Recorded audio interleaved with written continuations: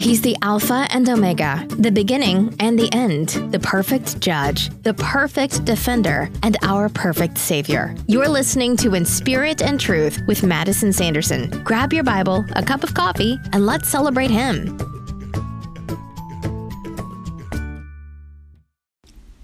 Hello, and welcome to another episode of In Spirit and Truth. I am terribly sorry that it has been 2 weeks, actually a little over 2 weeks since I have posted an episode.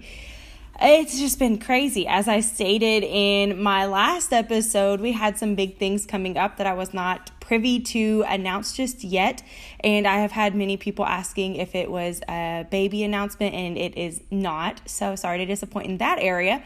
But it was the fact that my husband and I got a great opportunity and we were able to move. And so we've been spending the last, it seems like forever, but definitely the last 3 weeks getting our home ready to rent and then moving into now our new home, which is actually currently where I'm recording, which is great.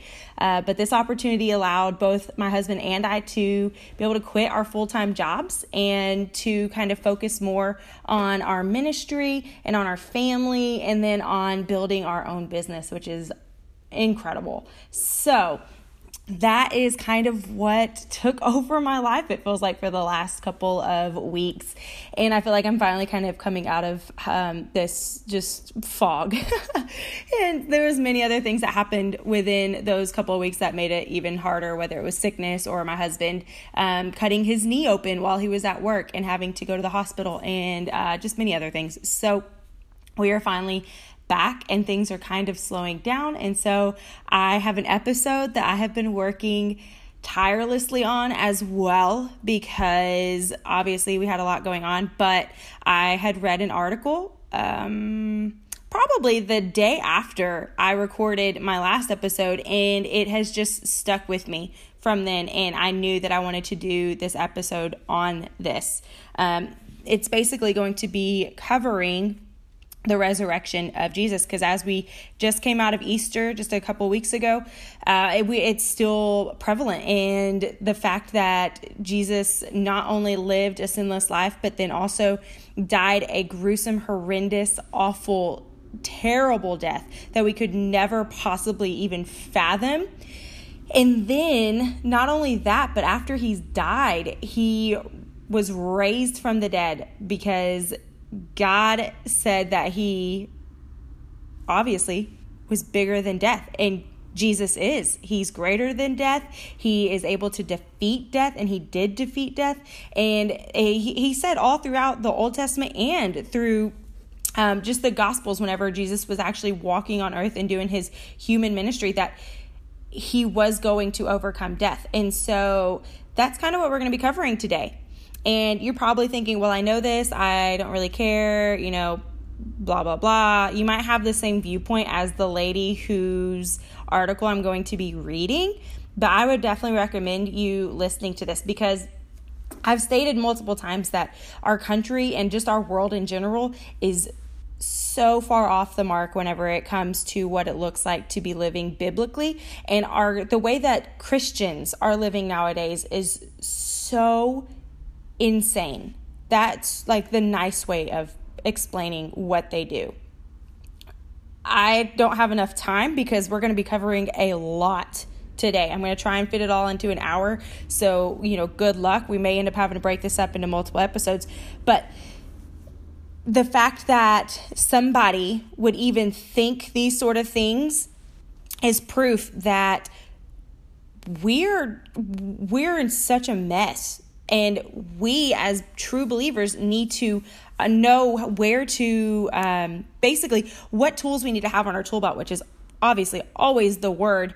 But where do we need to be hitting people whenever it comes to defending our faith? But not only just defending our faith, but also just defending the fact that Jesus told us to live a certain way, and they are proclaiming that it's a Christian way or a Christian manner, and it's not. So anyways, I could go on a huge long rant about that. And like I said, I don't really have the time. So what I'm going to be doing is I'm going to be reading through it's basically a question and answer that happened between a journalist whose name is Nicholas Kristof and then a woman whose name is Serene Jones. She is she's an author of a new memoir called Call It Grace, which personally I have not read, and personally I don't care to, because I looked at the reviews, and all the reviews and the praise for this book are all from secular people, and never once do any of them mention any person of the Trinity. So for me, I don't care, just to be super blunt. So she's an author, but she's also a Protestant minister, whatever that might look like for her. I don't know. Personally, never listened to any of her messages. So also professing to you guys that this is all coming based off of this one article. It's not coming off of me doing tons and tons and tons of research on what she says on her daily life or anything like that. And like I said, I've never read her book and I've never listened to any of her messages if she has any.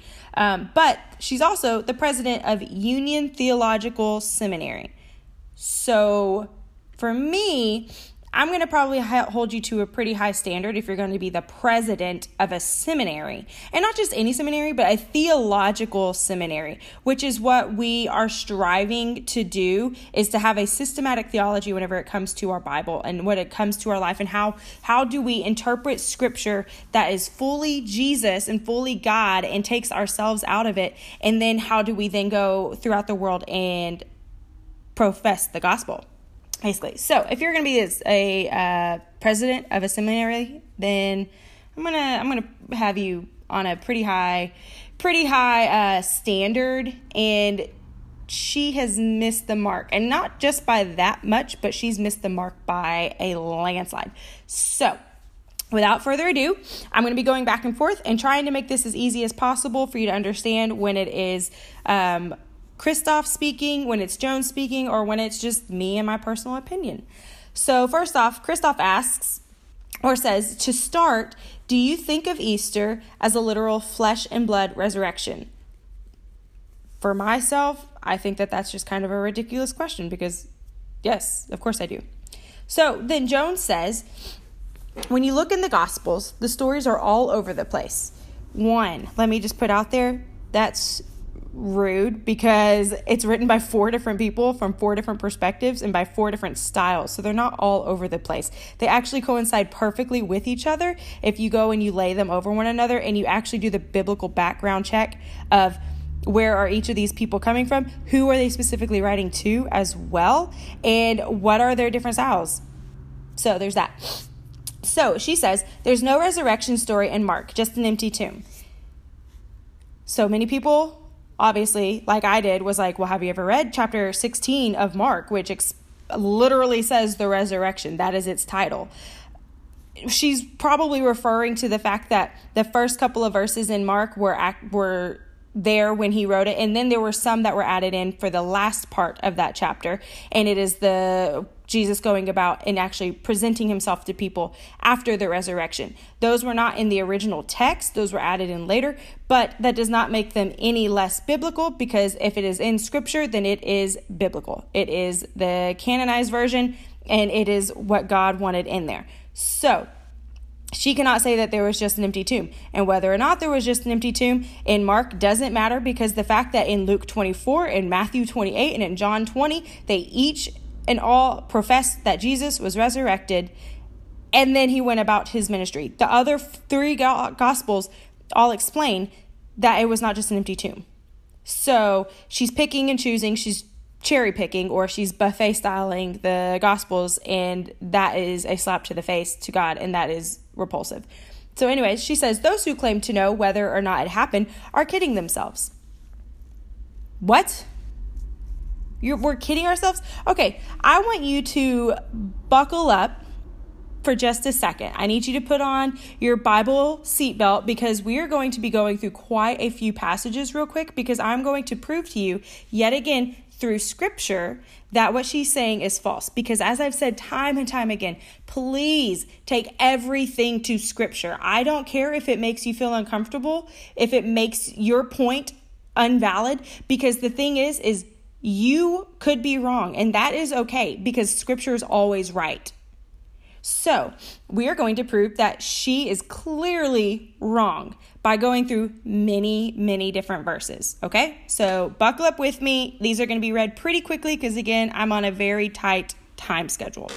So 1 Corinthians 15, 3-8 says, "For I delivered to you as of first importance what I also received, that Christ died for our sins in accordance with the scriptures, that he was carried, that he was raised on the third day in accordance with the scriptures, and that he appeared to Cephas, then to the 12, then he appeared to James, then to all the apostles. Last of all, as to one untimely born, he appeared also to me." So 1 Corinthians 15, 12-21. "Now if Christ is proclaimed as raised from the dead, how can some of you say that there is no resurrection of the dead? But if there is no resurrection of the dead, then not even Christ has been raised. And if Christ has not been raised, then our preaching is in vain, and your faith is in vain. We are even found to be misrepresenting God, because we testified about God that he raised Christ, whom he did not raise, if it is true that the dead are not raised. For if the dead are not raised, not even Christ has been raised. And if Christ has not been raised, your faith is futile, and you are still in your sins. Then those also who have fallen asleep in Christ have perished. If in Christ we have hope in this life only, we are of all people most to be pitied. But in fact, Christ has been raised from the dead, the first fruits of those who have fallen asleep. For as by a man came death, by a man has come also the resurrection of the dead." Romans 1, 3-4. "Concerning his son, who was descended from David, according to the flesh, and was declared to be the Son of God in power, according to the Spirit of holiness, by his resurrection from the dead, Jesus Christ our Lord." 2 Timothy 2:8. "Remember Jesus Christ, risen from the dead, the offspring of David." Colossians 2:12. "Having been buried with him in baptism, in which you were also raised with him through faith in the powerful working of God who raised him from the dead." Romans 6, 3-4. "Do you not know that all of us who have been baptized into Jesus Christ were baptized into his death? We were buried, therefore, with him in baptism into death, in order that, just as Christ was raised from the dead by the glory of the Father, we too might walk in newness of life." That's just a few examples of where we proclaim to know whether or not it happened, because it did happen. It mentions multiple times in specific ways that, yes, Jesus was resurrected. So she does say, "But that empty tomb symbolizes that the ultimate love in our lives cannot be crucified and killed." Okay, I do like that. Jesus was crucified and he was killed, but it did not stop there. And so that's definitely something that I'm like, okay, I'll give you a partial amen on that, but not a full one, because you're still taking it out of context. So she says, "For me, it's impossible to tell the story of Easter without also telling the story of the cross." Yeah, exactly, because Easter is literally Jesus dying on a cross and then being resurrected. So I don't understand what she's saying there. So then Christoph says, "But without a physical resurrection, isn't there a risk that we are left with just the crucifixion?" Meaning just left with Jesus' dying on the cross. So she says, "Crucifixion is not something that God is orchestrating from upstairs." False, because God is over all. As it says in John 3:16-17, "For God so loved the world that he gave his only son, that whoever believes in him should not perish but have eternal life. For God did not send his son into the world to condemn the world, but in order that he that the world might be saved through him." And then in 1 John 4:9, "In this the love of God was made manifest among us, that God sent his only son into the world so that we might live through him."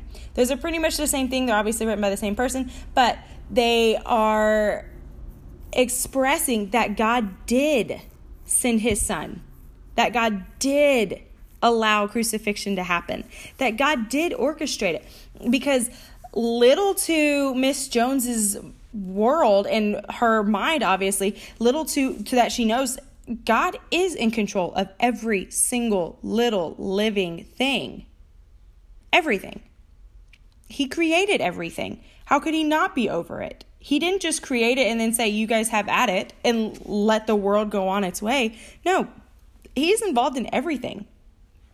So then she goes on, and this part it just gets worse and worse as we go. You'll see, and obviously I don't handle it well, but she says the pervasive idea of an abusive godfather who sends his own kid to the cross so God could forgive people is nuts. For me, the cross is an enactment of our human hatred. But what happens on Easter is the triumph of love in the midst of suffering. Isn't that reason for hope? So, for one, the fact that she would ever view God as an abusive godfather who sends his own kid, which whenever you put it in that perspective, it definitely, to me, I take that almost personally of how dare you speak of my Savior in such a manner. Jesus was not just a kid. He's a Savior. He was a baby born in a manger, but that didn't make him any less a Savior. That didn't make him any less a king. Yet she's viewing him as just a poor, pathetic kid. I actually would not be surprised if she viewed Jesus as only man when he was on the earth instead of fully God, fully man, because that's a thing that's going around, and that would not shock me whatsoever. So, God specifically states straight from, it starts all the way in Genesis, all the way through the entire Gospels and all the way through the New Testament, that he did send his quote unquote kid to the cross so that he could forgive people. We're not nuts for that. How else are we supposed to do this? Do we earn that? Is there something that, are we supposed to take certain steps that she's somehow interpreting from Scripture, which Scripture doesn't say? Scripture says that we must have Christ to actually come to the Father. I don't know. Maybe. But for the fact that she says the cross is an enactment of our human hatred, well, let's also put out the fact that God uses sin for good. He does allow for sin to happen. We hate to admit that, and we don't like to think that God could ever be quote unquote cruel, but he's not cruel. He's sovereign. There's a complete difference in that. God can allow really, really, really bad things to happen, but he is always glorified. Good is always brought from it. So, nothing in Scripture could ever amount to what Jesus had to go through on the cross. I'm just putting that out there. So I'm going to use other examples from Scripture, but it does not compare to what Jesus had to go through. But I do want you to remember that this is showing that God can and does allow for bad and terrible things to happen. But then think about the outcome, because you have examples of like Job, who had to go through awful, horrendous, terrible things that hopefully none of us ever have to go through even a glimpse of what he had to go through. But it was for God's glory. And then you have Noah, which he himself did not necessarily have to go through terrible things, but everybody else, all of creation did. They had to literally die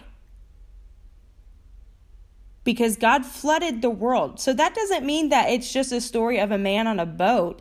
No, what it means was that there was a man who God selected to be put on an ark, to build an ark, to make a boat to help save humanity, which is a glimpse of what Jesus did. God sent his son to come to a dead world and to die on a cross so that we could then have a relationship with him, so we could have a new life. So yes, God does allow bad things to happen. So then somehow Christoph, the guy who's actually doing this interview, says, you allude to child abuse. Okay. So how do we reconcile an omnipotent, which means able to do anything, or an omniscient, knowing everything, God with evil and suffering?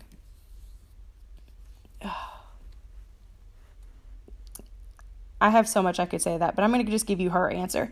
So then Jones says, at the heart of faith is mystery. God is beyond our knowing, not a being or an essence or an object. Okay, but I don't worship an all-powerful, all-controlling, omnipotent, omniscient being. That is a fabrication of Roman judicial theory and Greek mythology. Okay, so let me just put out there.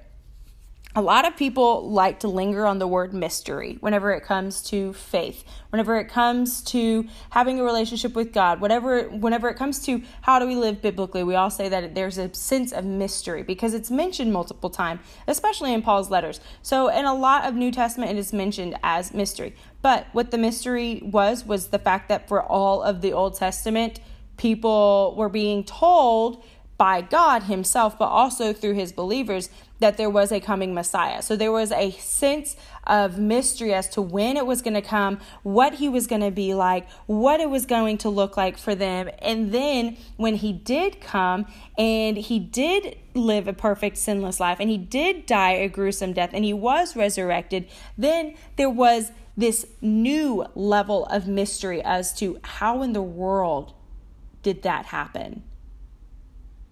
And how does that save us? Because we're humans with finite minds. We just don't understand that sort of stuff. And it has to be explained to us usually over and over and over again. And we have to also be willing to lay down our pride so that we can accept such a thing.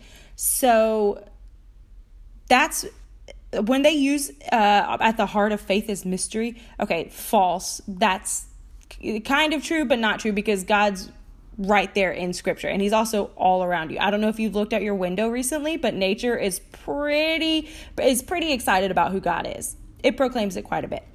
So just also saying that.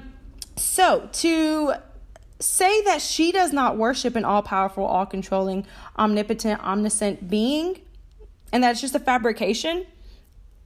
Well, I'm just saying that I do worship an all-powerful, all-controlling being. I do, because I understand who God is. And again, I'm going to go back and forth all the time through the fact that he is sovereign. He's sovereign. He is sovereign. He is sovereign. He is over all things.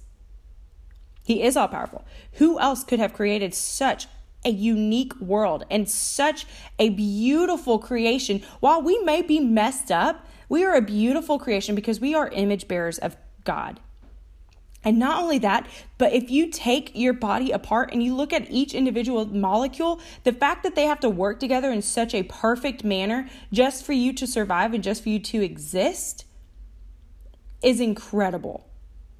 So if that's not powerful enough, let's also just talk about the fact that God can literally control anything. He can bring a tsunami if he wants to. He could literally make the world stop spinning. We do not have that control. So yeah, he is an all-powerful, all-controlling being. He is able to do anything, and he does know everything.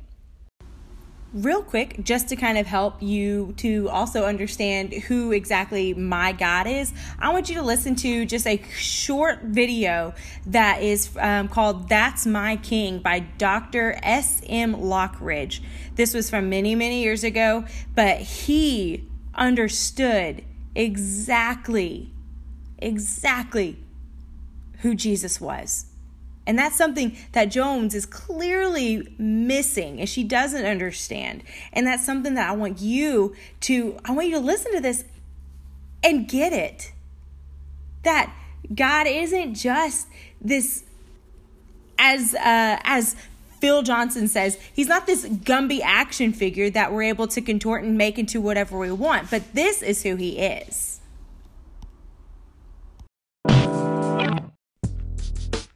The Bible says my king is the king of the Jews.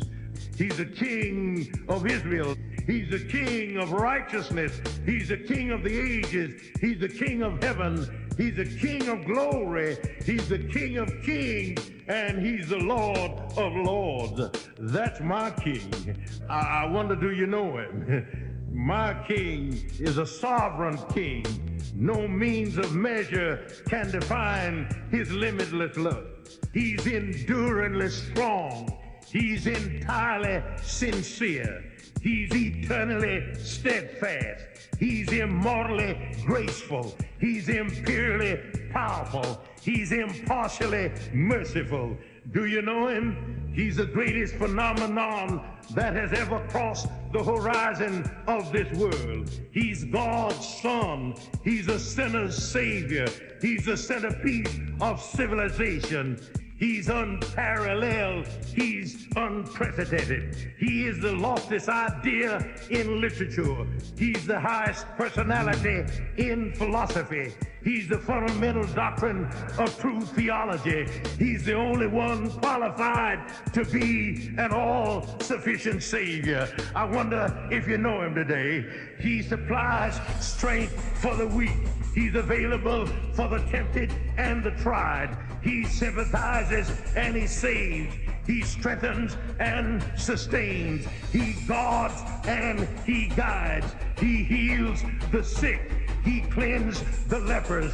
He forgives sinners. He discharges debtors. He delivers the captive. He defends the feeble. He blesses the young. He serves the unfortunate. He regards the aged. He rewards the diligent, and he beautifies the meek. I wonder if you know him. He's the key to knowledge. He's the wellspring of wisdom.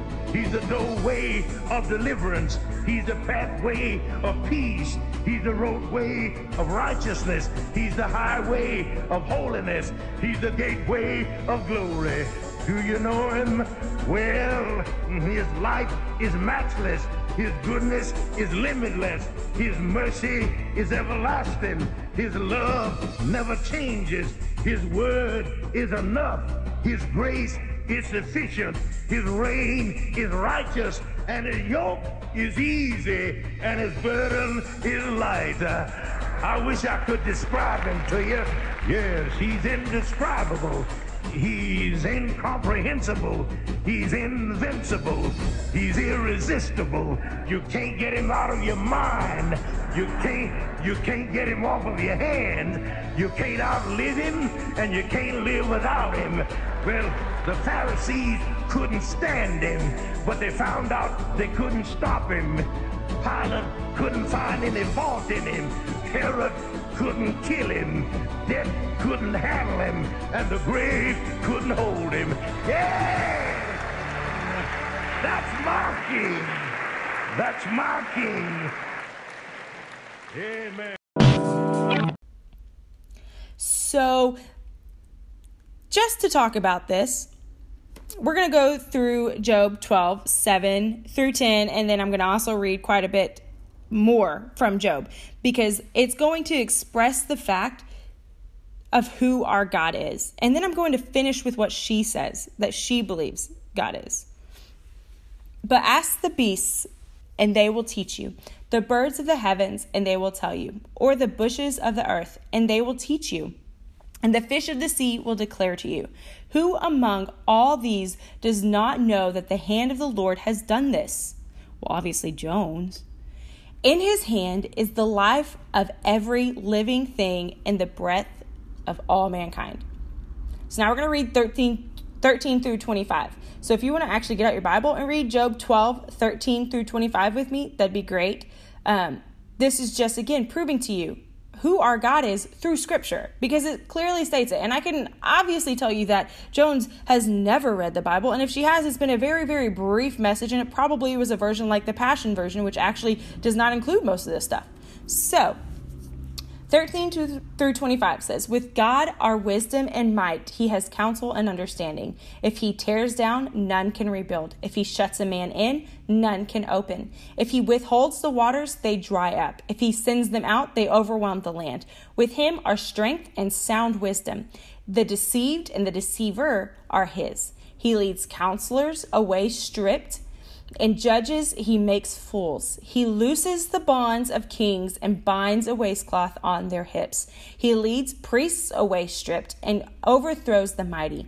He deprives of speech those who are trusted and takes away the discernment of the elders. He pours contempt on princes and loosens the belt of the strong. He uncovers the deeps out of darkness and brings deep darkness to light. He makes nations great and he destroys them. He enlarges nations and he leads them away. He takes away understanding from the chiefs of the people of the earth and makes them wander in the trackless waste.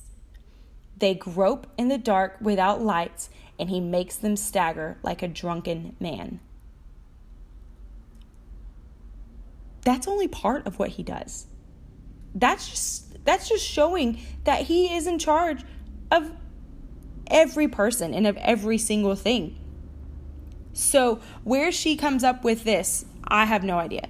So she says that this God that I just said is not the God of Easter.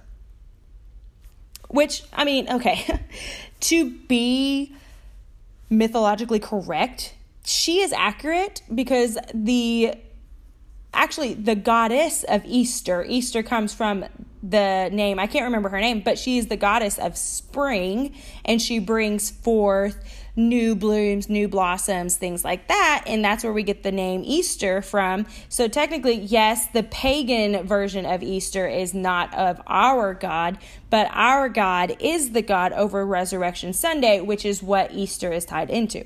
So she says the God of Easter is vulnerable and is connected to the world in profound ways that don't involve manipulating the world, but constantly inviting us into love, justice, and mercy. All right, so she's sort of correct on the love, justice, and mercy bit. I will put that out there because God is a God of love, justice, and mercy. But he is not vulnerable. He does not need people. He's not sitting around twiddling his thumbs, pining after you. He's not vulnerable.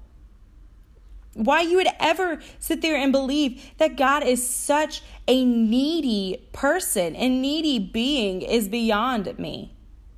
He did not create us because he needed us, because he was vulnerable and he was just waiting for somebody to come to him and just tell him that they love him so much. No, we tell him that because he deserves it, not because he needs it. He does not need our praise. How long did he exist before us without our praise? Jones, could you please answer that for me? So the fact that she'd even say that, again, with many other things that she says, is repulsive. And I'm just saying, we're only through half a page of her whole thing. I still have another page and a half, so we're going to have to get going. But anyways, so the only thing that I would say is that using the term vulnerable, I hate that word, but it is sort of proof that Jesus was also a man. He did come to earth, and he did have to go through things that we have to deal with every day, and it does create us as more vulnerable creatures, but he was also fully God. So he was not just this pile of mush on the ground just waiting for something to happen. He was more than that. So it goes on. Isn't a Christianity without a physical resurrection less powerful and awesome? When the message is about love, that's less religion, more philosophy, says Christoph. So then Jones says, for me, the message of Easter is that love is stronger than life or death. That's a much more awesome claim than that they put Jesus in the tomb and 3 days later he wasn't there. What? Okay, gouge my eyes out. So Jones says, for Christians for whom the physical resurrection becomes a sort of obsession, that seems to me to be a pretty wobbly faith. What if tomorrow someone found the body of Jesus still in the tomb? Would that then mean that Christianity was a lie? No, faith is stronger than that.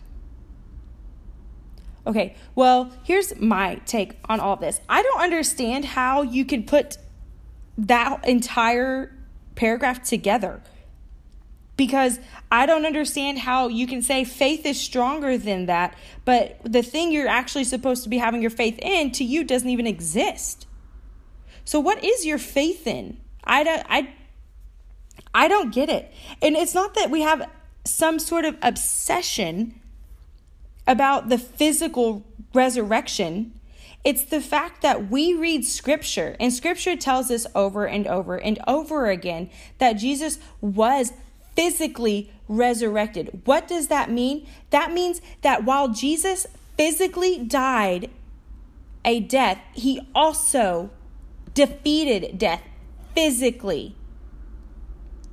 It was not just he died so that he could cover our sins and that was it. No, he was making a statement. He was showing that he is stronger and bigger than death, and that we, who are his children, have defeated death, because we, as his children, are not going to be facing the same kind of death as those who do not know him.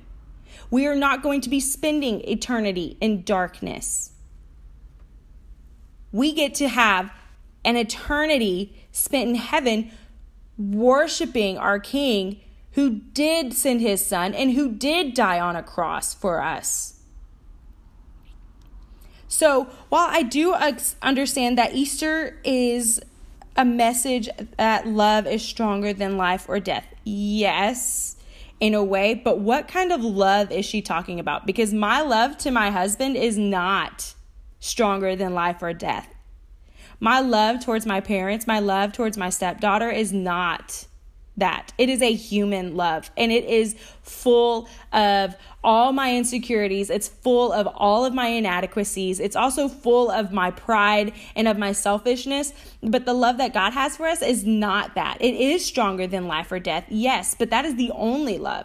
And so the fact that she would even start saying that it really doesn't have to do with any of that, it only has to do with our kind of love, is, again, repulsive. So, I could go on forever, but I'm really running out of time. So, there's more. She actually goes into a little bit talking about how Mary is, like, why in the world would they even include that in Scripture, because it has nothing to do with it. So, go and read that, because that's actually what this one's talking, or kind of, named after. This whole article is named after that. She calls it a bizarre claim, which I think is also repulsive. So then it goes on, and Kristoff says, so what happens when we die? Okay, so she says, I don't know. Again, that's a shocker, considering the fact that she is the president of Union Theological Seminary. So if you don't know what happens after we die, then I don't think you've actually been reading Scripture. And if that's the case, you probably should not be leading anything that is biblical, especially not a seminary where you train people to then go out and start preaching the gospel and start preaching the word to people if they don't even have any sort of clue what that even is. So she says, there may be something, there may be nothing. My faith is not tied to some divine promise about the afterlife. People who behave well in this life only to achieve an afterlife, that's a faith driven by a selfish motive. Quote unquote, I am going to be good, so God would reward me with a stick of candy called heaven. She says, for me, living a life of love is driven by the simple fact that love is true. And I'm absolutely certain that when we die, there is not a group of designated bad people sent to burn in hell. That does not exist. But hell has a symbolic reality. When we reject love, we create hell. And hell is what we see around us in this world today in so many forms. This is one of those moments where I just want to run my head into a wall multiple times just to try and forget that she ever said something like this. What? I'm going to read off. I'm not going to be able to read all these verses because I'm running out of time, but I'm going to give you the references, and I highly recommend for you to go and read these. And I'm going to have them in my show notes. So if you don't have your own Bible with you, one, do, but two, actually read these so you can get the context of it. Revelations 21:8, Matthew 25:46. Psalms 9:17, 2 Thessalonians 1:9, Matthew 13:50, Mark 9:43, Jude 1:7. Those are just a few examples where it explicitly says in Scripture, in Old Testament and New Testament, that hell does exist. That hell is a thing. And then if you go and you read any of the gospel, or if you read any of Paul's letters, it's going to explicitly tell you that there are a designated group of bad people that are sent to burn in hell. It says that. And you know who those people are? It's not people that choose not to love other people. It's people who choose not to love God. It's for people who say that you're not enough. So then Christoph says, for someone like myself who is drawn to Jesus' teaching, but doesn't believe in the virgin birth or the physical resurrection, what am I? Am I a Christian? Which, let's just also put out there that this is exactly what she is proclaiming, that she does not believe in the virgin birth or the physical resurrection. So then Joan says, well, you sound an awful lot like me. Well, there it is. And I'm a Christian minister. Okay, she might be a Christian minister, but she's definitely not a biblical minister.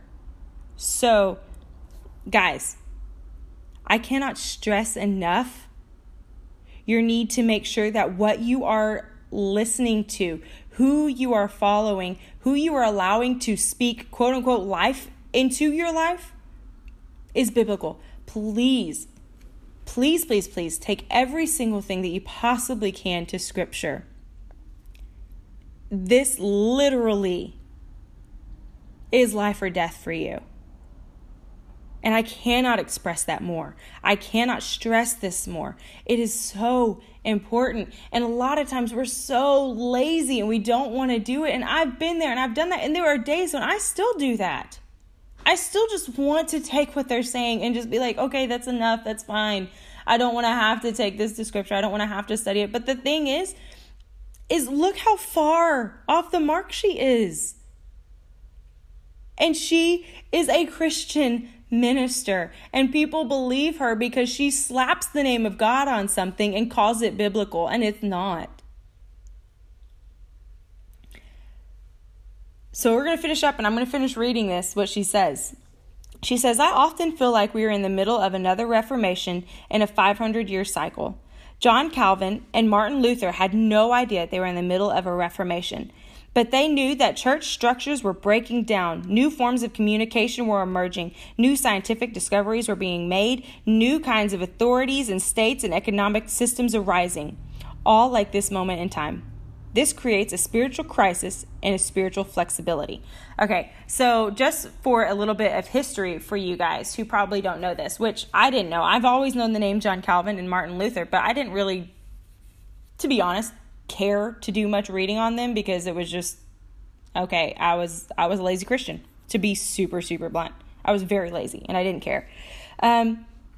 So yes, John Calvin and Martin Luther did help with the Reformation, but what they were doing was they were realizing that their churches, and that specifically the Catholic Church, but the churches were going away from Scripture, that they were veering off of Scripture, and that they were coming up with all sorts of crazy ideas, very similar to the new apostolic Reformation that's going on, where they are taking little bits and pieces of Scripture and then completely voiding the rest. Kind of like what Andy Stanley's basically been doing lately, where he's saying all we need is the New Testament, we don't need the Old Testament, which is not truth, not factual, because if that was the case, then God would not have had the New Testament put in.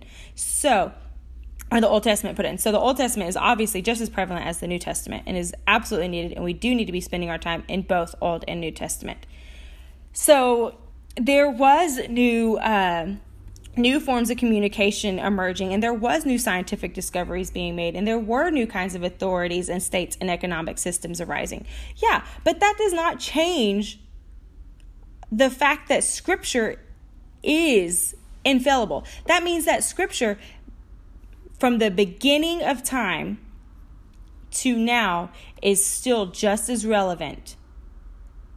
The people and the places may change, but that does not mean that Scripture changes. And so what she's saying here is that we're at a point where we now need to look at Scripture differently, and we need to make it work for our time and for our time period, because we are more scientifically advanced than they were then. And we are more advanced whenever it comes to how we communicate with people.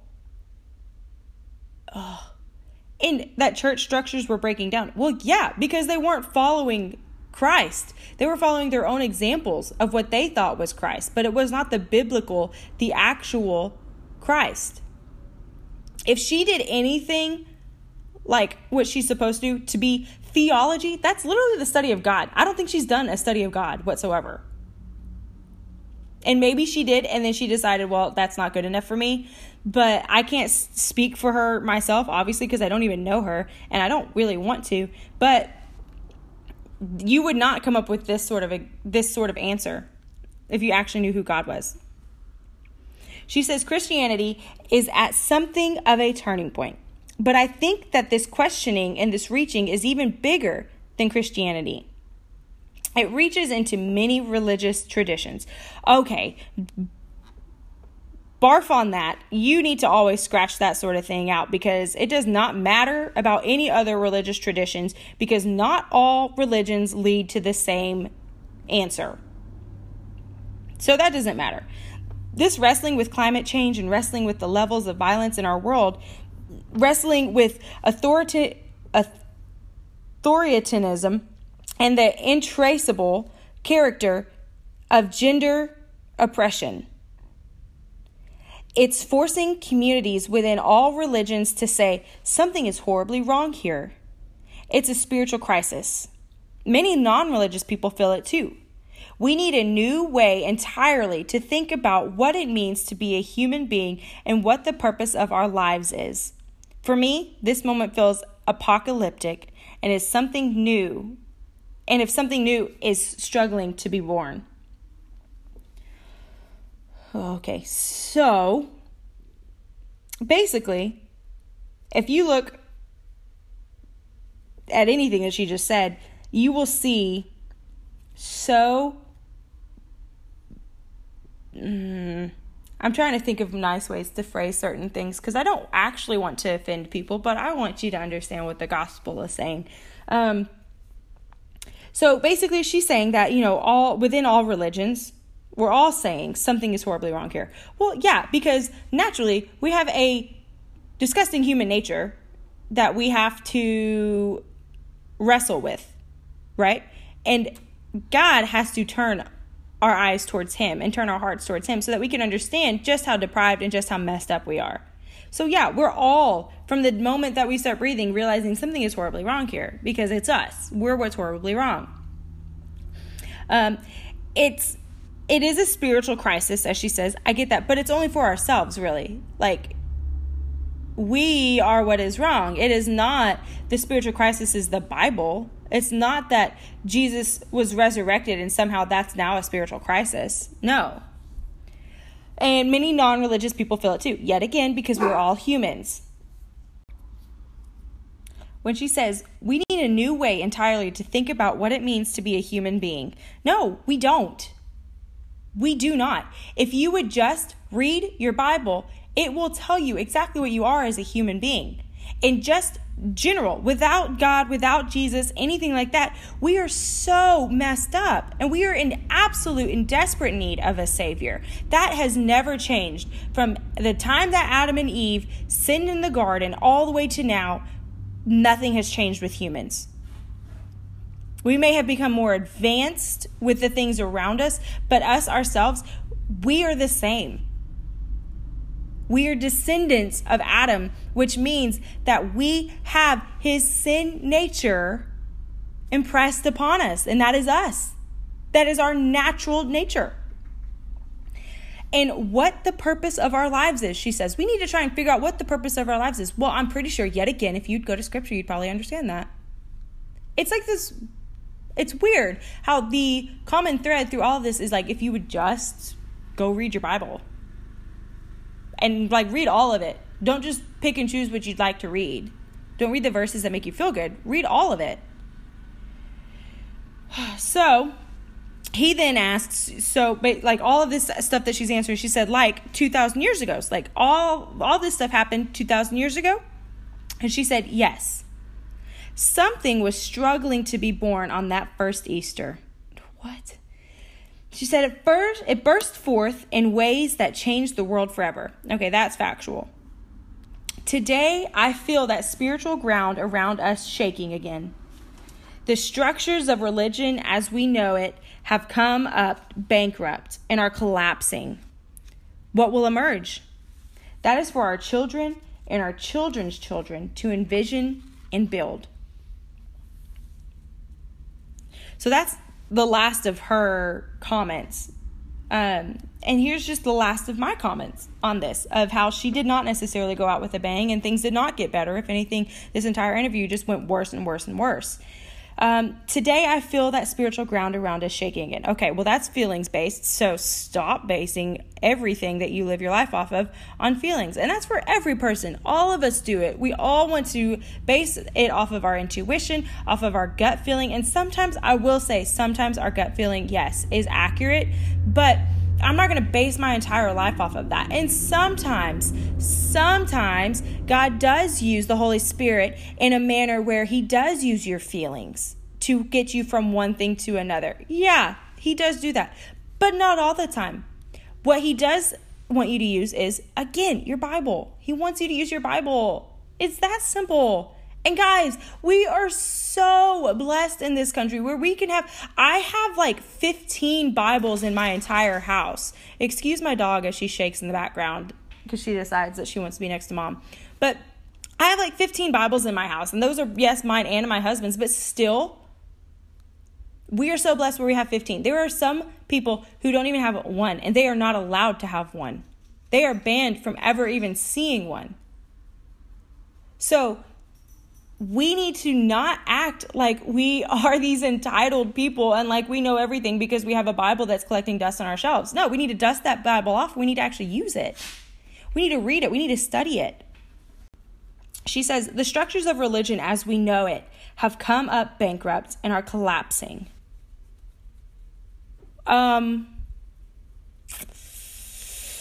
Okay, so here's my problem with that. It's not the structure of the Bible that's coming up bankrupt. It's not the structure that God put in place. It's when we take what he has laid out, what he has said, this is how it should be, this is what it must be, and we have contorted it. When we have started saying that it's okay that a household is not ran by a man and a woman. It's okay that it's 2 men or 2 women. When we say that it's okay that the Bible's been taken out of our school because we don't necessarily need it there because we're learning about history. Whenever we're actually completely changing our history books to suit our own needs, so then God's not even mentioned at all. You don't even understand why some of the things that happened in our nation actually happened because they were fighting for a biblical truth.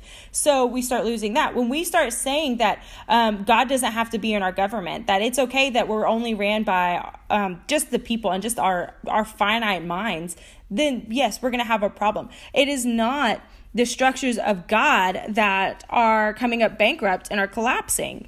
It's us putting our disgusting, greasy fingers in all of his stuff and then saying, I'm going to make this more about me and what makes me feel better. That's when we start coming up bankrupt because we're trying to put all of our money in a bank that has no money and has nothing that can fund you, has nothing that can actually allow you to become prosperous, because we're not trying to become prosperous with our finances. What we're trying to become prosperous with is our worship of God. And we can't have that if we are not worshiping the right God. If we're not putting our money in the correct bank, which is God's, we're going to come bankrupt. Yes.